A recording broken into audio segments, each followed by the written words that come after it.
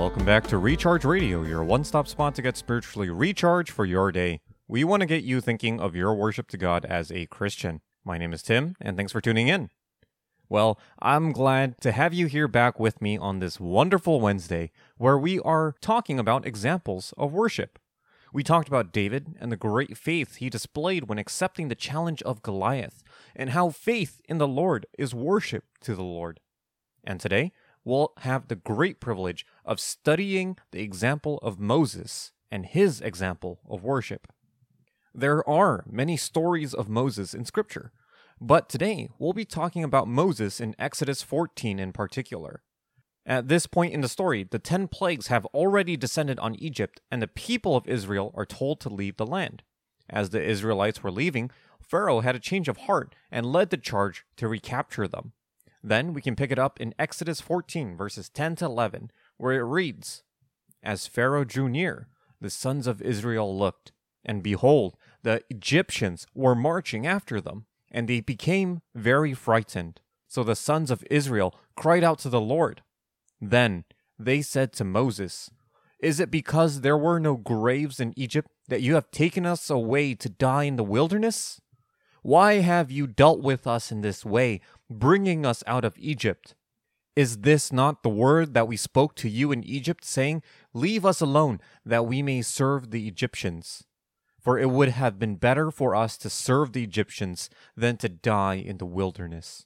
The Israelites see the physical challenge and situation before them, and they turn to their earthly confidences and strength. They lament their current situation, grow anxious, and grumble to Moses. This is surely a sign of distrust and disbelief in the Lord from the people of Israel, for they are fixing their eyes on the earthly, present situation, and not trusting the Lord's deliverance of them. But Moses responds mightily to the Israelites in the next two verses. But Moses said to the people, 'Do not fear. Stand by and see the salvation of the Lord, which he will accomplish for you today. For the Egyptians, whom you have seen today, will never see them again forever. The Lord will fight for you while you keep silent.' Here is the charge from Moses. Take courage and believe in the Lord. What great confidence Moses exercises in this situation. He was not emotionally influenced by the disheartening situation or by the crowds of grumbling Israelites. Moses remained steadfast in his faith in the Lord. In fact, he even tells the Israelites to keep silent and do nothing so that they are able to witness the deliverance from the Lord they are about to receive.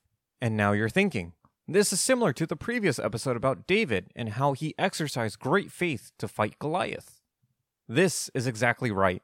As we are studying examples of worship, here is another example of great faith and how Moses brings worship to the Lord in this situation. In Exodus 14, we can clearly see the contrast between the faith of the Israelites and the faith of Moses. Moses, knowing that the Lord will deliver them, emboldens and encourages Israel to remain faithful to the Lord. So Moses, through his leadership, strengthens those around him, even when the situation seems bleak. Then we can clearly see here that Moses' great faith led to great leadership, which brought glory and honor to the Lord in this moment. And when the Lord is given glory and honor, the Lord is being worshipped. And here is the result of Moses' great leadership. Israel was safely delivered from the hands of the Egyptians. The Red Sea was parted by the Lord, and the Israelites were able to walk through with no trouble. After, as the Egyptians were pursuing Israel through the parted Red Sea, the walls of water were closed around them, safely delivered. Exodus 14:30-31 then says, "Thus the Lord saved Israel that day from the hand of the Egyptians, and Israel saw the Egyptians dead on the seashore. When Israel saw the great power which the Lord had used against the Egyptians, the people feared the Lord, and they believed in the Lord and in his servant Moses." Moses' great leadership was able to lead Israel through a difficult time. There was no hesitation on Moses' part to trust in the Lord and his mighty works. As Israel grumbled and complained, Moses immediately turned their attention back on the work that the Lord would do. Behold, their attention was surely turned away from their complaints and grumblings. There was a mighty spirit of fear among the people to the Lord, and it would cause them to believe in the Lord and worship Him. Right in the next chapter, Exodus 15 verses 1 to 20, is the account of Moses and the Israelites singing praises to the Lord for the mighty deliverance they had experienced. It features beautiful lyrics like in verses 1 and 2, where it says, "I will sing to the Lord, for He is highly exalted. The horse and its rider He has hurled into the sea. The Lord is my strength and song, and He has become my salvation. This is my God, and I will praise Him, my Father's God, and I will extol Him." Christian, do you see how a mighty faith leads to great leadership and action in your life? When there is full confidence in the hand of the Lord, there is full confidence in the bold actions we take as Christians. Leadership and taking charge for the Lord is worship to Him, for it causes others to turn their mind to the Lord and encourages them to walk boldly for Him.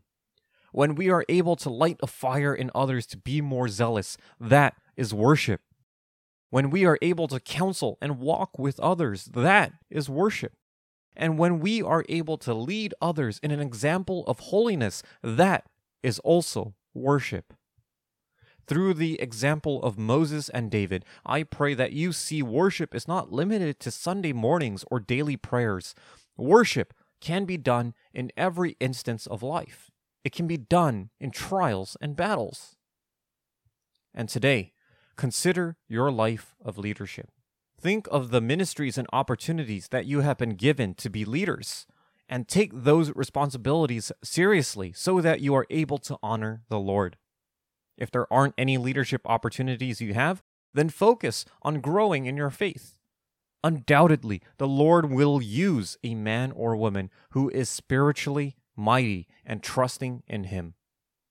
As we see Moses' great faith and leadership, let us be encouraged to grow in our faith so that we are able to walk with the Lord, rally other Christians together for God's purpose, and to be leaders for His name's sake. Thanks for tuning in. I pray that today's episode has been profitable for your spiritual walk with the Lord. If you have any questions or comments, send them our way at rechargeradio@rgcsd.com. This is Tim, signing off until next time.